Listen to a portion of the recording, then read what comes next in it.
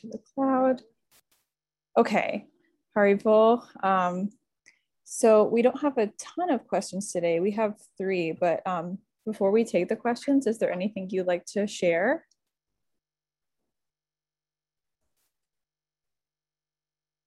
Well, it's nice here at Odoy, and we're making good progress with the publishing, especially of my book, the editing of that.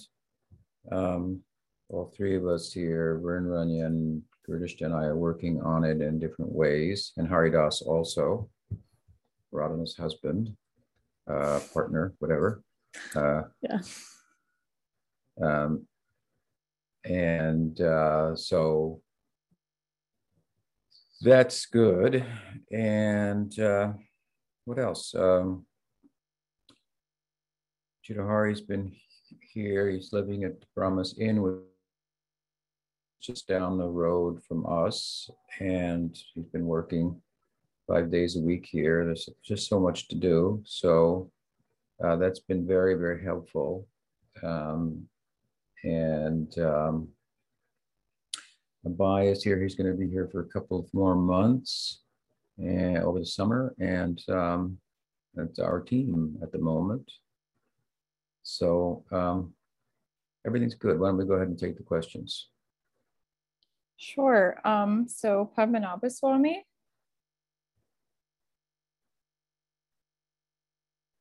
Yes.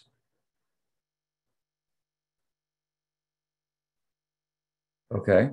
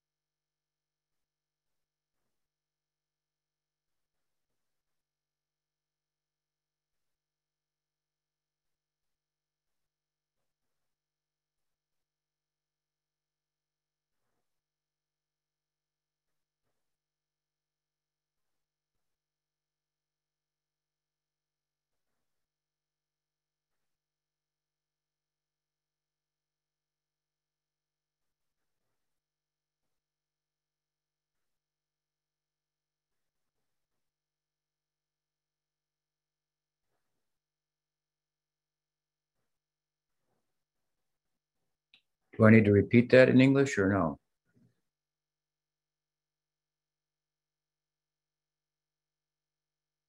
It'd be hard to repeat it, but the question is about something that Jagadananda, a godbrother of mine, has written, I guess, recently somewhere. And therein he says something to the effect that ISKCON and Gaudiya Math are do not carry.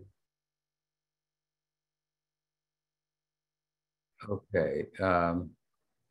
Institutions like Gaudiya Math and ISKCON and its branches are not possessed of the cultural authenticity of the original Gaudiya Vaishnavism. And he goes on to say that these sects represent certain historical moments of Vaishnavism,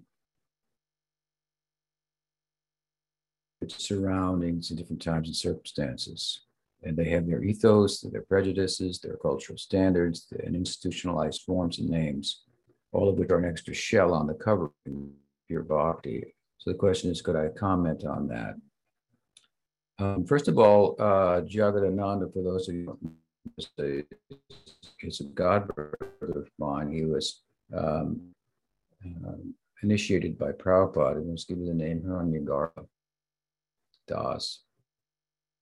And after Prabhupada's departure, he took sannyas from another godbrother of mine who was an ISKCON guru at the time named Bhavananda. Bhavananda, unfortunately, was able to live up to the standards of spiritual leadership expected of him, so that was a disappointment. Jagadananda was serving in the Gurukula in Mayapur at the time. He had spent a lot of time, was Canadian by birth. And one thing led to another. After the departure of Prabhupada, he ended up coming in touch with Lalit Prasad, who was the godbrother of Bhaktisiddhanta Saraswati Thakur, and he took initiation from Lalit Prasad. And he was at the time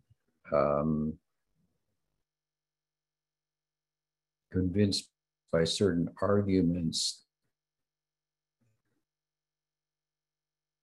that were questioned the Siddhanta. He was moved by those arguments. After some years, he, however, was not able to keep up the standard of renunciation. He had become a Babaji, and he flirted seriously with the Sahajya doctrines, the Prakriti Sahajya sects of Braj. And at a certain point, he felt that he had departed from the standard of commitment and whatnot expected of him by Lalit Prasad and so forth. And he left Mayapur, and he went to ended up getting a doctorate in Sanskrit from Oxford University, and he was living in Canada with his wife and son. And after I wrote published my edition of Bhavanurad on the Tattva Sandarbha, one of my godbrothers who was living with me at the time sent it out, the manuscript, to different scholars. He didn't tell me about that, but he had a list of scholars, of Indologists and so forth.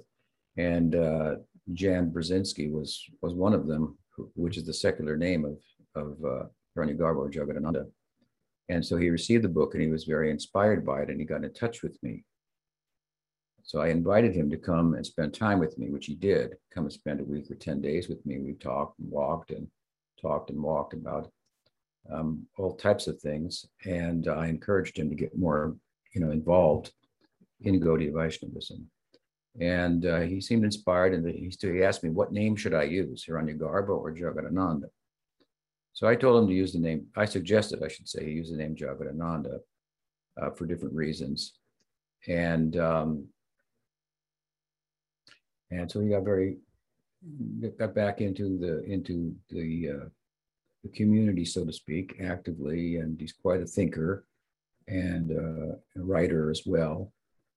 And one thing led to another, and eventually he found himself where he's now, working with the Jiva Institute, founded by Satyanarayan Das Babaji, along with Navadvip Das, a good friend of mine.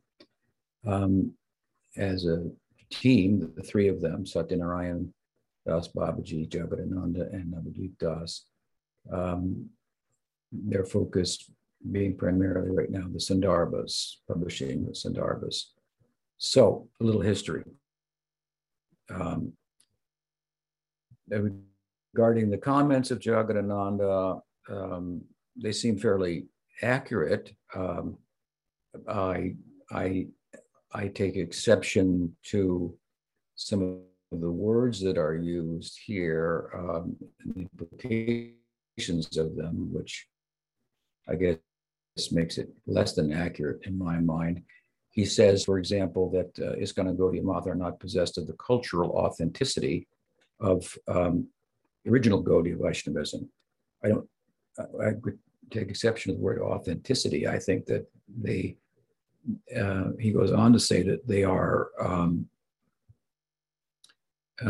represent certain historical moments in response um, to surroundings um, and, and circumstances that previously didn't exist. So, of course, obviously, those circumstances are bringing Gaudiya Vaishnavism in touch with the modern world, which Bhaktivinoda Thakur did, um, and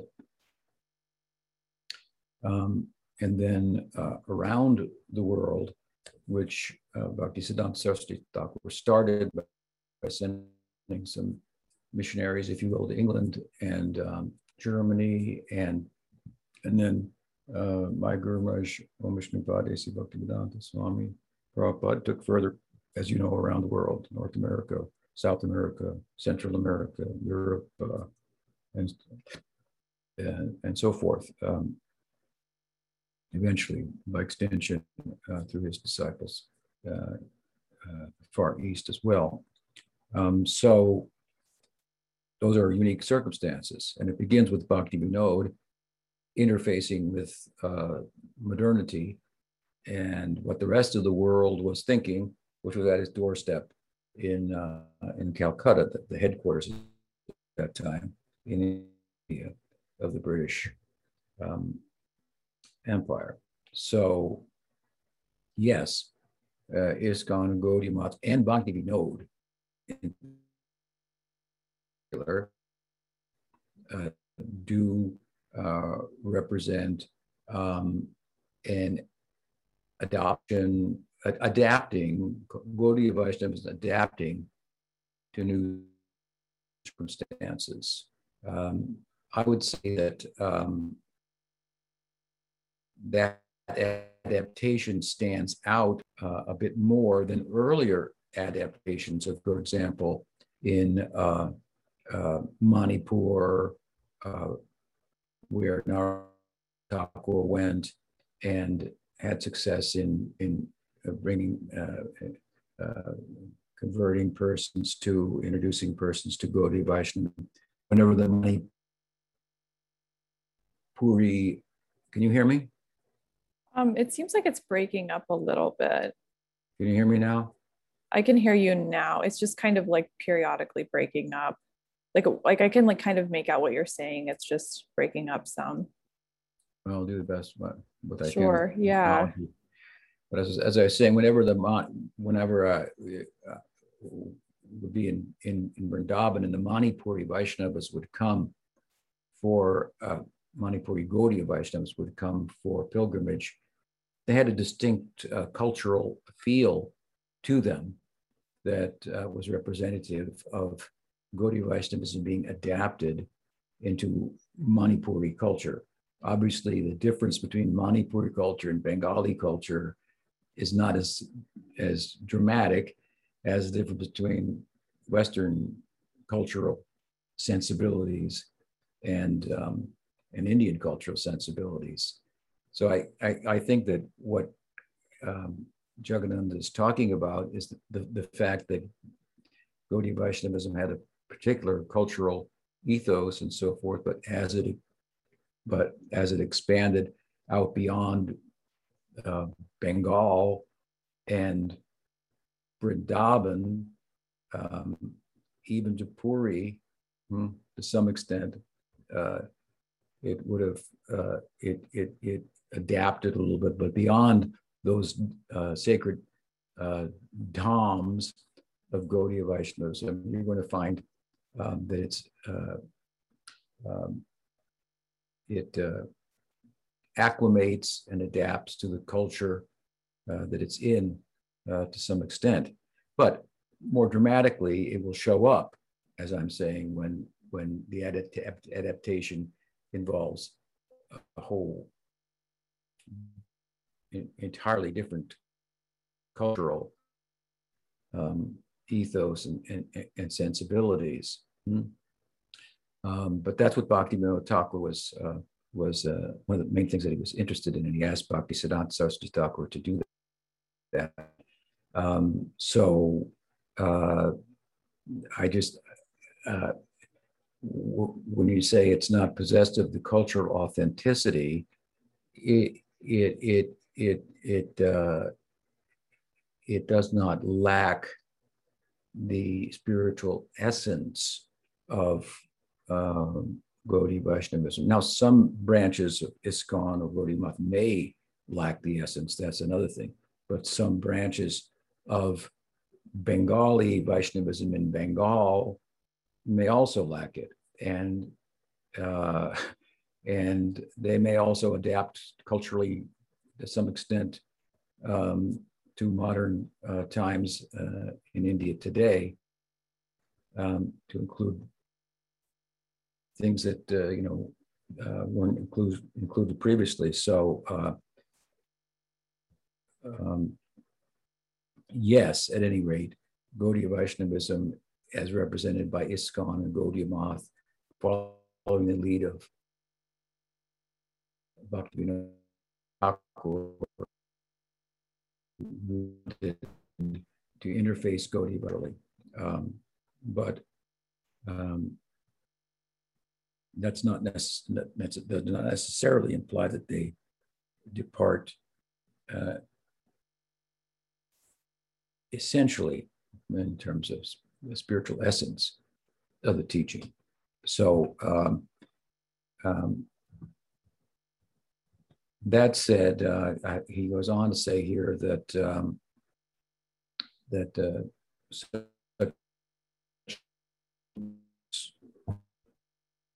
which would include ours, have their ethos, their prejudices, of course, naturally. I don't think he's using these terms, prejudice, ethos, cultural standards, institutional forms and names in a pejorative sense. Mm-hmm. So, but when he says all of which are an extra shell on the covering of pure bhakti, I don't know exactly what he means there.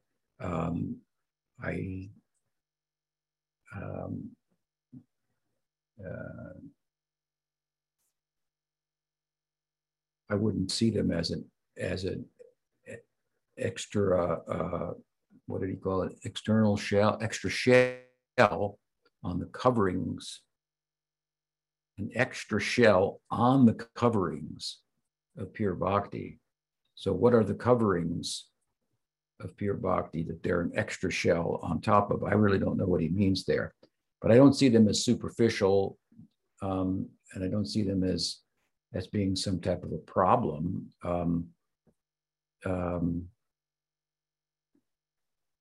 I think that for that matter, that the cultural ethos around Gaudiya Vaishnavism is obviously related to its essence, but can itself be seen as a little bit external to its essence at the same time.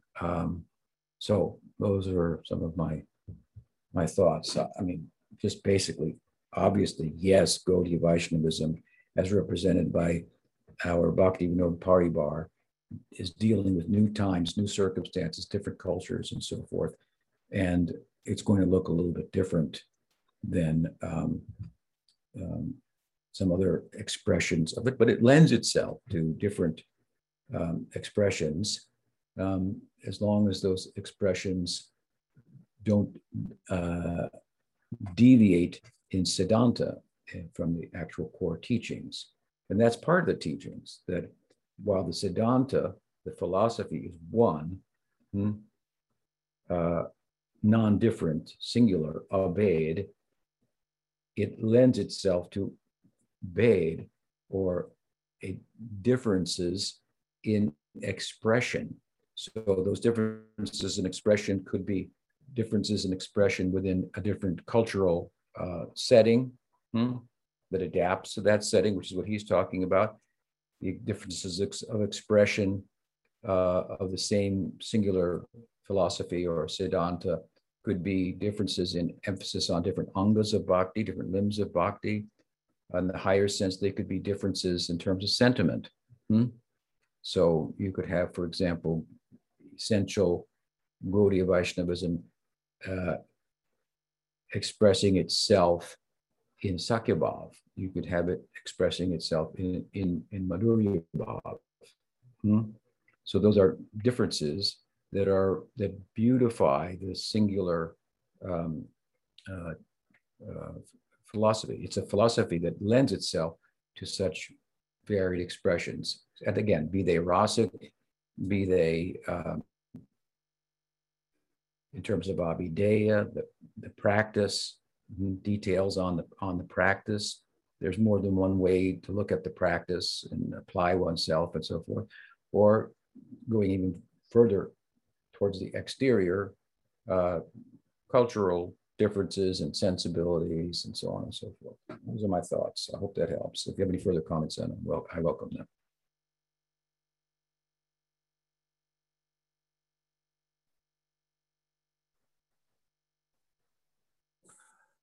Gurudev, that reminds me of the story when the devotees were trying to enter some moth or something, and then there was some confusion in the language, and the devotee said, well, Hare Krishna. He said, oh, Hare Krishna, come on in. He wouldn't let him in until he said Hare Krishna. Okay, good. What else? Another question? Pranada? Yes, Hare Krishna.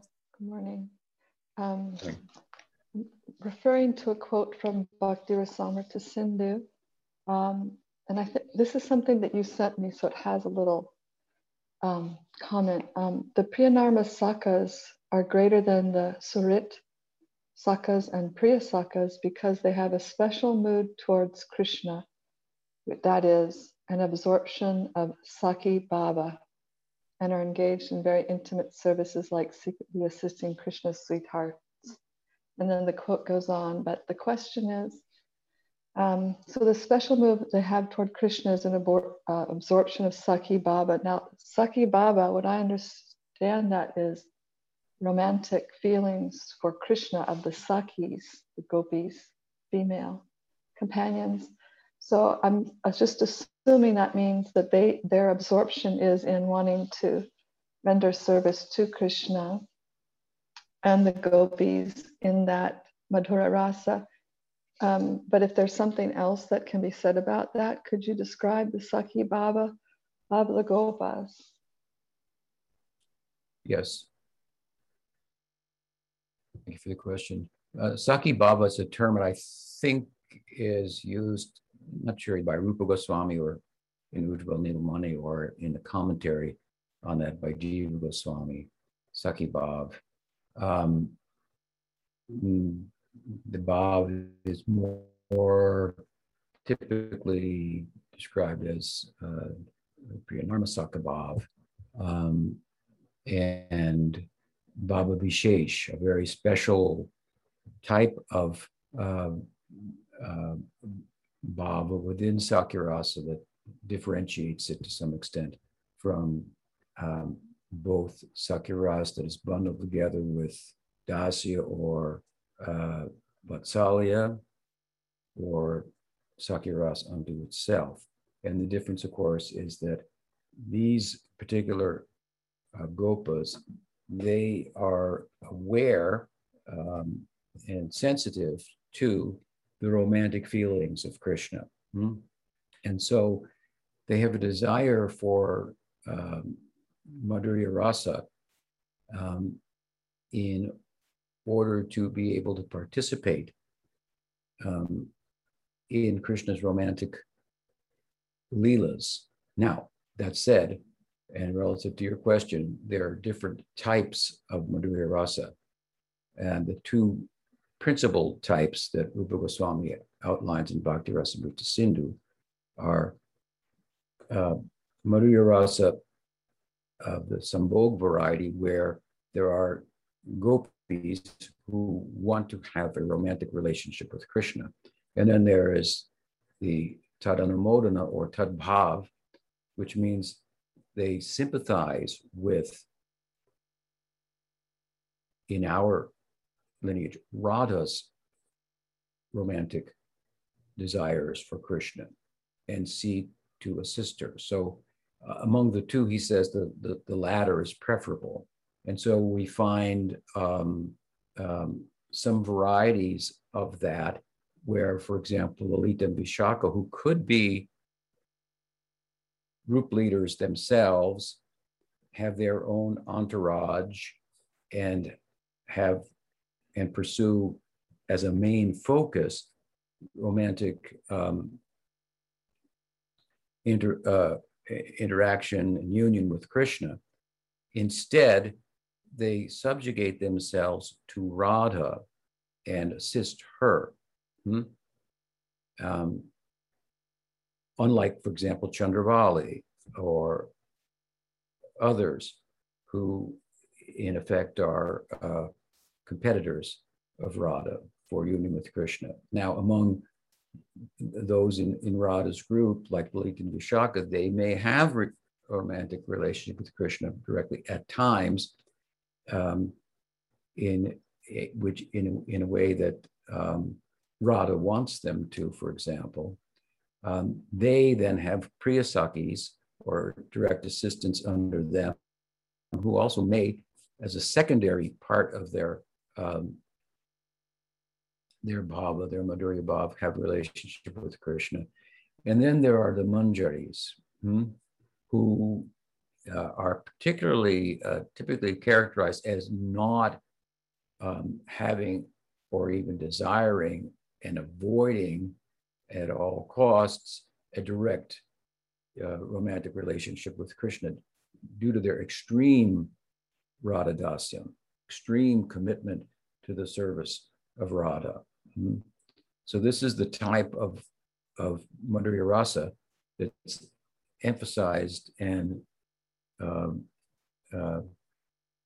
window to which has been opened to persons through Gaudiya Vaishnavism. So when it comes to Sakirasa and the Priyanarmasakas and their liking for Madhurya Rasa, this is the type of Madhurya Rasa that they then become influenced by. Tad anumodana. Anumodana means sympathetic or empathetic. So they don't want to have, they're not interested in a direct, obviously, romantic relationship with Krishna. They're interested in the romantic relationship of the gopis with Krishna. And they will have their own group leader amongst the gopas, and they will have a Yuteshwari or a female group leader also amongst the gopis. And through that service to the gopis, they become familiar with the romantic sentiments of Krishna. So you have, like, Subal, he's a servant of Radha, and he's a friend of Krishna. And he participates in the romantic life of Radha and Krishna with great sympathy and empathy for the plight of the divine couple. And he risks his life even that they might be united as per their desires in the middle of the day in broad daylight, which seems impossible, going to such extremes as, sneaking into Yavat and Jatila's home where Radha is living, and in the Subal Milan Leela, exchanging clothes with her. She goes to meet Krishna. He's left in the compound, dressed like Radha, having to mill around Jatila and pretend that he's Radha. He's risking his life, so to speak, for their union. So it's an extreme example, but this is then again the type of Madhurya Rasa that they're influenced by. And Rupa Goswami points out in Bhakti Rasamrita Sindhu that one situated in a particular rasa may have an affinity for another rasa, which is compatible. Some rasas are not, all rasas are not compatible with one another, and a little bit of common sense bears that out. Rupa Goswami gives a list of compatible and incompatible rasas and says, and there are others, and use your common sense to see why this wouldn't be compatible with another, and so forth. But when one situated in a particular rasa has a desire for appreciation of another rasa that is compatible, that other rasa becomes a subordinate influence on one's own rasa.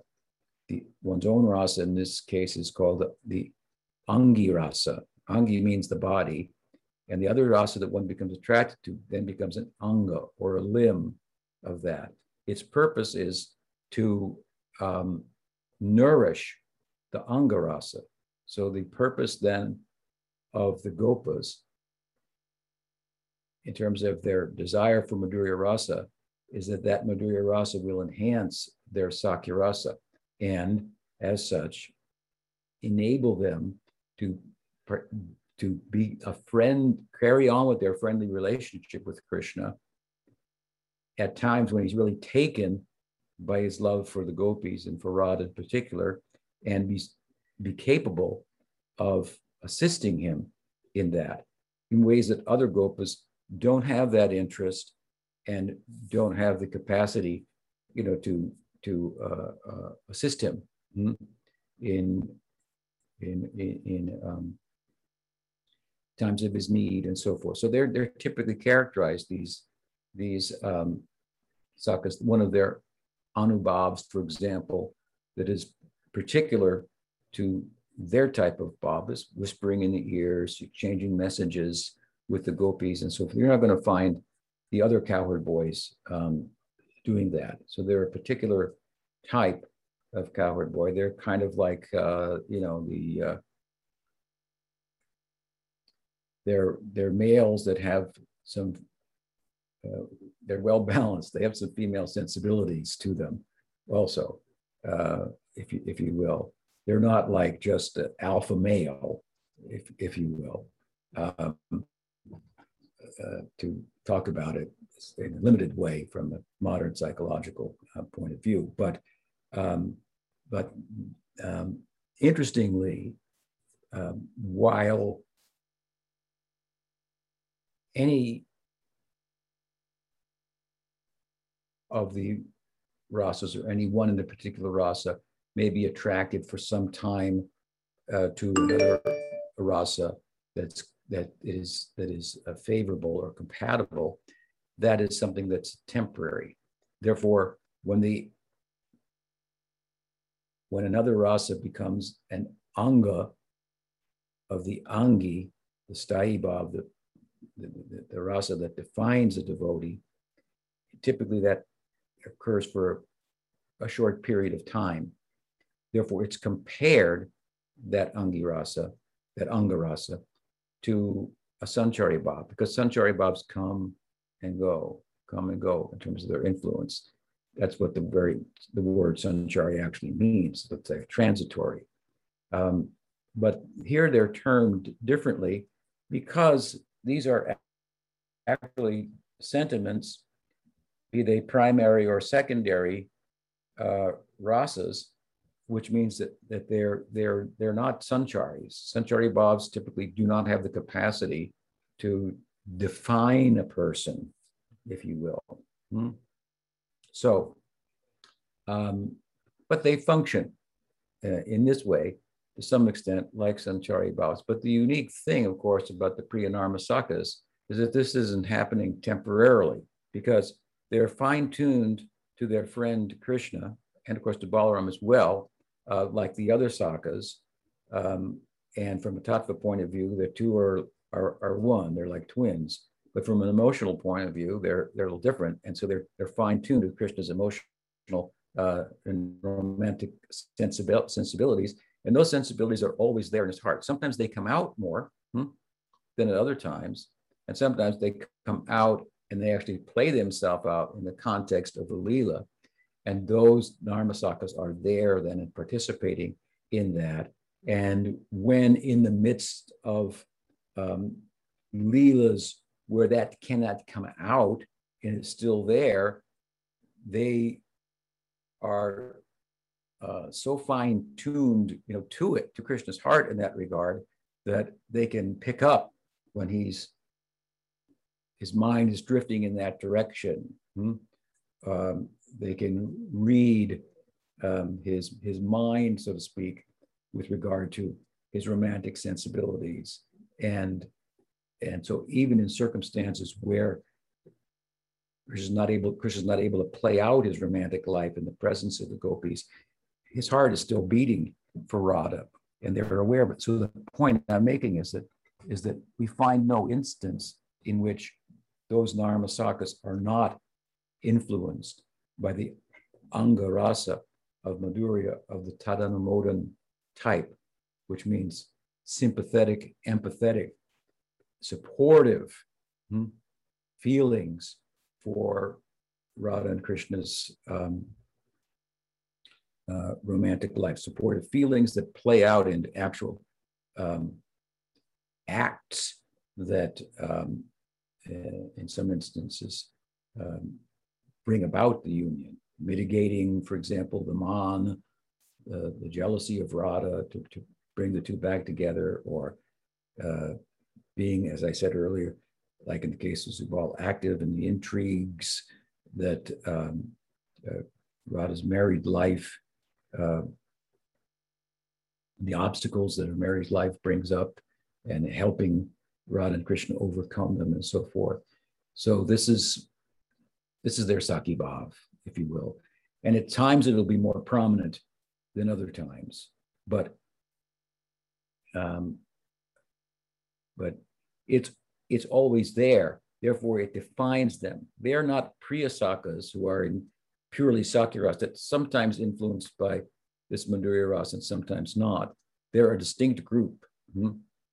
And this is what distinguishes them. Therefore, their bhav is not sankul, which it means a packaging together of Sakya with Dasya or with Vatsalya, making for a younger brother or an older friend, nor is their bhav just keval, pure Sakya Rasa unto itself, like Sridham, Sudam, and so forth. It's that and more, that more being the influence of Madhurya Rasa, which causes Jiva Goswami and other theologians in Gaudiya Vaishnavism to characterize it as a particular bhav unto itself. So again, while other rasas may be influenced by another compatible rasa for some time, and then not, and so forth, they're always influenced by this. So they're unique in the kingdom of rasa. Does that help? Yes, and so when you use the term Saki Bhava, that can refer to the Narmasakas and the Manjaris? Well, Saki Saki means friend. Oh, yeah, right. It doesn't even it's not necessarily referring to a feminine friend either. Okay, that's what I was taking it as, feminine. Okay. Well, it is being used in that context there.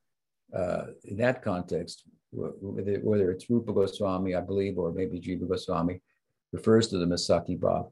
What he's saying is what I've just explained to you. That's what he means by Saki Bhav, that they're in Sakya Rasa, but influenced by Madhurya Rasa of the empathetic or sympathetic variety, and are thus capable of participating in the romantic affairs. And in that, under that influence, when it's very prominent, then they have no attraction themselves to the gopis. So their male sensibilities tend to be subdued, in that regard, at least, in such instances. Otherwise, they're full-on Krishna's friends, and they may wrestle with Krishna and herd cows with him, and so on and so forth. Do the Narmasakas tend to be younger? Like Subal is like 12 and a half years old, or they get up to 16 years old? They're described as more or less the same age as Krishna, maybe a little younger, but they're not like, you have cowherd friends of Krishna that are a little older than Krishna and a little younger. And the older ones are influenced also by Vatsalya Rasa, and the younger ones by Dasya Rasa. The Priya Narmasakas maybe a year younger or something like that, but they are not like those influenced by Dasarasa because they're mature for their age. So, you know, in the Prakat Leela, in the Manifest Leela, Krishna becomes a Kishore at the age of 7. At the age of 7, he begins the Vastraharana Leela, stealing the gopis' clothes. The following year, in the month of Kartik, that took place in the month after Kartik. Then the following year, he's 8 years old, becomes 8 in August. So come October, Kartik, he's 8 years old. He's in the Rasa Leela. He leaves Vrindavan in his 11th year as a Kishore. He's been a Kishore from 7 to 11, but he is mature like a 16-year-old. So he has the sensibilities of the 16. So they will have the same. They're in the Dharmasakas, they will go through the same similar development, and they will have, they're, you know, more or less the same age. I think maybe Sabal's a year younger or something like that. So it's not like Krishna's 16, 12. I don't know if you heard that. It's not like Krishna's 16 and they're only 12 or something like that. Does that help? Yes, thank Hello? you.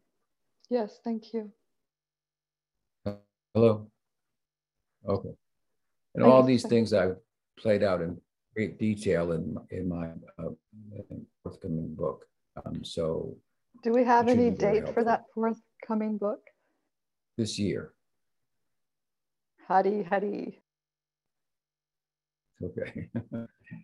2021. Anything else? Is there a third question? Yeah, Kishore has a question. Pranams, Guru Maharaj. Haribol. So we've been reading the Bhagavad Gita here, and at the beginning of the 5th chapter, Arjuna asks, which is better, sannyas or karma yoga? And I'm wondering if this question and the following answers can be understood in the context of bhakti. That is, those engaged in preaching or service versus those engaged in nirjan bhajan. And a couple of verses following in connection to that, Krishna says, childish persons, not the learned, declare that contemplative life and selfless action are separate. One who practices either of these correctly achieves the same result. That destination attained by the contemplatives is also attained by the yogis. Contemplative life and karma yoga are one. One who perceives this sees things as they are. Yeah, you broke up a little bit. I think I understand your question. Your question is that Krishna in the Gita is speaking about Nishkam karma and Gyan. And he advocates Nishkam karma over Gyan in terms of avoiding artificially taking up contemplative life when one is not yet qualified. And so that's a bigger problem, he says. And therefore, better to do Nishkam karma, which is to continue to work within the realm of the Vedic karmic duties and sensibilities, but without attachment for the results. And at the heart here is the lack of detachment. So if I'm doing activities which I'm already like have momentum for, but I learn to do them without attachment for them, then they're not accruing any reaction, but the momentum that my life has at the moment enables them to play out, and rather than cutting them off and sitting down, because I have a certain momentum, I may be attracted back to them, I may be drawn back to them, and temple is a problem. So it's kind of a Nishkam karma is going to be to move into of contemplative life. So your question is, does this apply, if I understand it correctly, in bhakti in terms of Nirjan Bhajan or solitary bhajan, which would be contemplative life to an extreme, and let's say the life of mendicant paribrajak, who's preaching, teaching, and is more active in the world, but without attachment to the world. And the answer to your question, I think, is yes. And this was this of Bhakti Siddhanta. There's a famous poem about him, composed by Pujapad Sridhar Maharaj. This Sanskrit poem was very popular. Disciples of Bhakti Siddhanta, extent that it's sung in all of the Gaudiya temples every day for the most part, and in some places some of the verses are engraved in stone on the walls in those temples. And in that poem, one of the lines that really kind of captures Bhakti Siddhanta, he says, Paramhamsa Varam Paramartha Bhatim Katito Dharane Pitavesha Yatim Katiraja Ganai. He is a Paramhamsa, Bhakti Siddhanta. But he dressed himself as a paribrajak. So this refers to the 4 stages of sannyas, Bahudak, Kutichak, Bahudak, Paribrajak, and Hamsa. So forget the first 2 stages for the moment, but the 3rd stage is Paribrajak, where the sannyasi is no longer staying in the village, and they're the early stages, Kutichak and Bahudak. He'll stay in the village. He'll stay in the village, and relatives will bring food. And so then he'll stay in the village, and they won't bring food, and then he'll leave the village and travel and be homeless, right? So his detachment has grown, has developed, so that he can do that, and so then the last stage is Hamsa, where he sits down, and wherever he sits becomes a holy place. And people come there and they develop detachment just by coming there. So while Pujapad Sridhar Maharaj depicts Bhakti Siddhanta Saraswati Thakur as a Paramhamsa, which he was, he sat down to chant a billion names of the Lord, and then he got inspiration from that to get up and dress himself as a paribrajak and travel and preach and show a way in which persons could be more involved actively with their senses in the world, but not of the world. And as a result, come to a point where they could actually sit and do bhajan, like Haridas Thakur. To give an example, once one of my godbrothers who had taken sannyas from Prabhupada, his name was Guru Kripa Maharaj, he asked Prabhupada if he could just sit in Mayapur and chant. And Prabhupada said, yes, try it.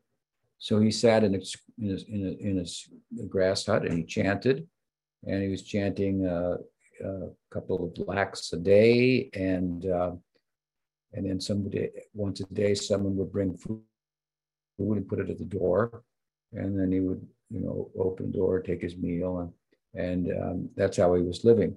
But he reported to Prabhupada or he told me that after a couple of weeks, he found his mind starting to think, are they going to bring that same doll again? I wish they could bring a samosa. And this started to get in the way of his concentration, his capacity to focus in Nam Bhajan. And then it developed further from there, desires and so forth, that he wasn't effectively able to cleanse away by adopting the posture of a Nirjan Bhajan, solitary Bhajan. And so he got up from there and he told Prabhupada, and Prabhupada said, so go and preach for 10 years, then come back and try again. So I think that answers your question, no? Yes, it does. Thank you. And would you see this section where Krishna says these two are one? Those that see them as separate are ignorant, or do you see this as support, that Yeah. the Goshtianandis and Bhajanandis are one in essence? Yeah, I think that Goshtianandi means, refers to the kind of the preacher, and Bhajananandi means the solitary person. There's another sense in which those terms could be used in that a perfect devotee could have a penchant more for that preaching than solitary bhajan. But anyway, yeah, they're one. And but we're talking more of one as a means, to the other. And in that sense, they're one in essence. They're still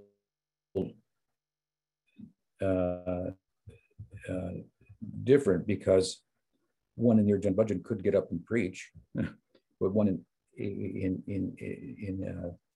the Paribhaja kind of mode, as we were explaining, couldn't necessarily sit down and just do Nirjan Bhajan. So we're talking about it like that, but in essence, they're doing the same thing, living without attachment, developing attachment for Krishna. Now, I should also mention that I think that in the vision of Bhaktisiddhanta, this just doesn't mean everybody should be a sannyasi and travel and preach and so forth, but he, created monasteries that were active, and they were beehives for serving Krishna and extending the dispensation of Chaitanya Mahaprabhu further.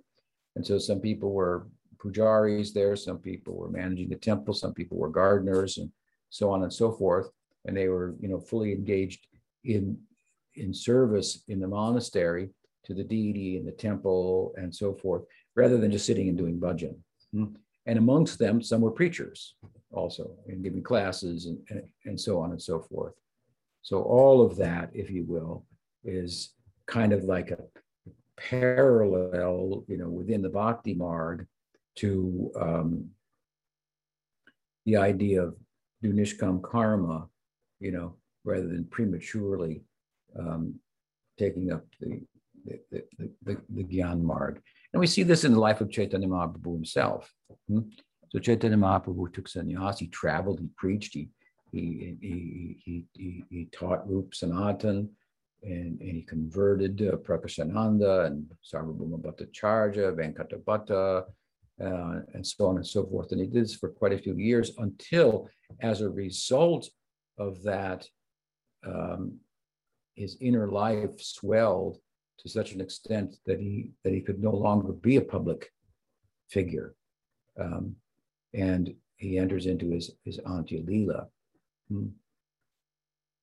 And so, and Chaitanya Charitamrita, as I've said before, is really focused on the Madhya Leela, which is the way, and where all the teachings come and so forth, the way to enter into this bhava. You don't practice kind of bhava. You do things such that bhava will, you engage in sadhana bhakti with such intensity that bhava will come. And then it is its own teacher. We can learn some things about, obviously we should, about bhava bhakti and so forth. We should have an idea about the ideal, the bhava deha and so forth. But bhava is its own teacher. So I hope that helps. I see another question from Martin here. He says, Haribol Maharaj, chapter 2, verse 56 of your commentary in the Gita, it says, when God desires to take his devotees from the world, no longer able to bear the pain of separation from him, he distributes his devotees' pious parabdha to those who love him, and any impious parabdha karma to those who oppose him. Can you share some words about this? This is the vision and the insight of Baladev Vijayabhusana in his Govinda Bhashya's commentary and Vedanta Sutra. So Prabdha karma is karma that is already playing itself out. You have karma that is not yet accrued or not yet manifest, but is waiting to manifest. And in different stages of that also. Just like, let's say you have arrows in your, what do they call it? Quiver or something. And then you have an arrow on the bow, ready to shoot. And then you have an arrow that's already shooting. So the Prarabdha karma is the arrow. It's already been shot. How are you going to bring it back? It's already been shot. The ones that are in the bow could be put back into the quiver, or the ones that are in the quiver could be taken off. So there's a way to get rid of this karma that has not yet accrued, that has not matured. And the way to do that is through, well, transcendental knowledge, for example. By gyan, and the culture of that, that's possible. But by gyan, you cannot remove the Prarabdha karma. But the specialty and the power of bhakti is that it can remove the Prarabdha karma. So you're going to ask, well, how are you going to remove the karma? How are you going to take that arrow that's already been shot and bring it back? To give another example, there may be things that you can do to prevent a cold from manifesting. Once you get a cold, well, there's nothing you can do. You can deal with the symptoms to try to suppress them so it's less miserable, but you just have to wait a few days for it to pass. It's already happened. So now the statement in the scriptures is that Prarabdha karma can be done away with by bhakti. So how does that happen? So Baladev gives an example. The Prarabdha karma is taken and the good karma is given to his relatives or friends or whatnot, and the bad karma is given to his enemies.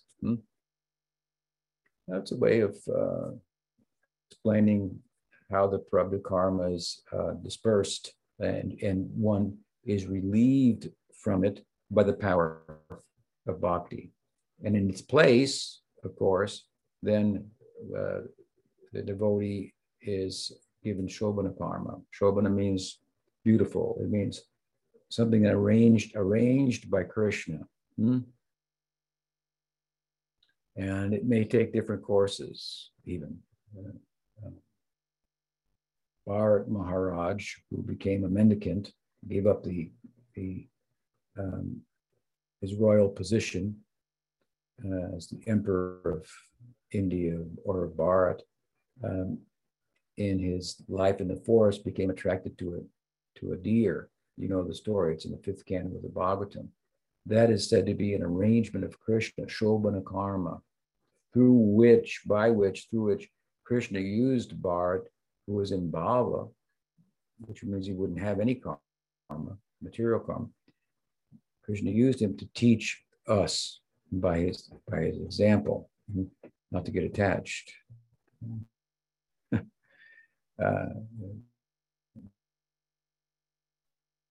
It has far-reaching implications. So give a brief answer here to you. I hope that's helpful, but I brief because we're already a little bit over time.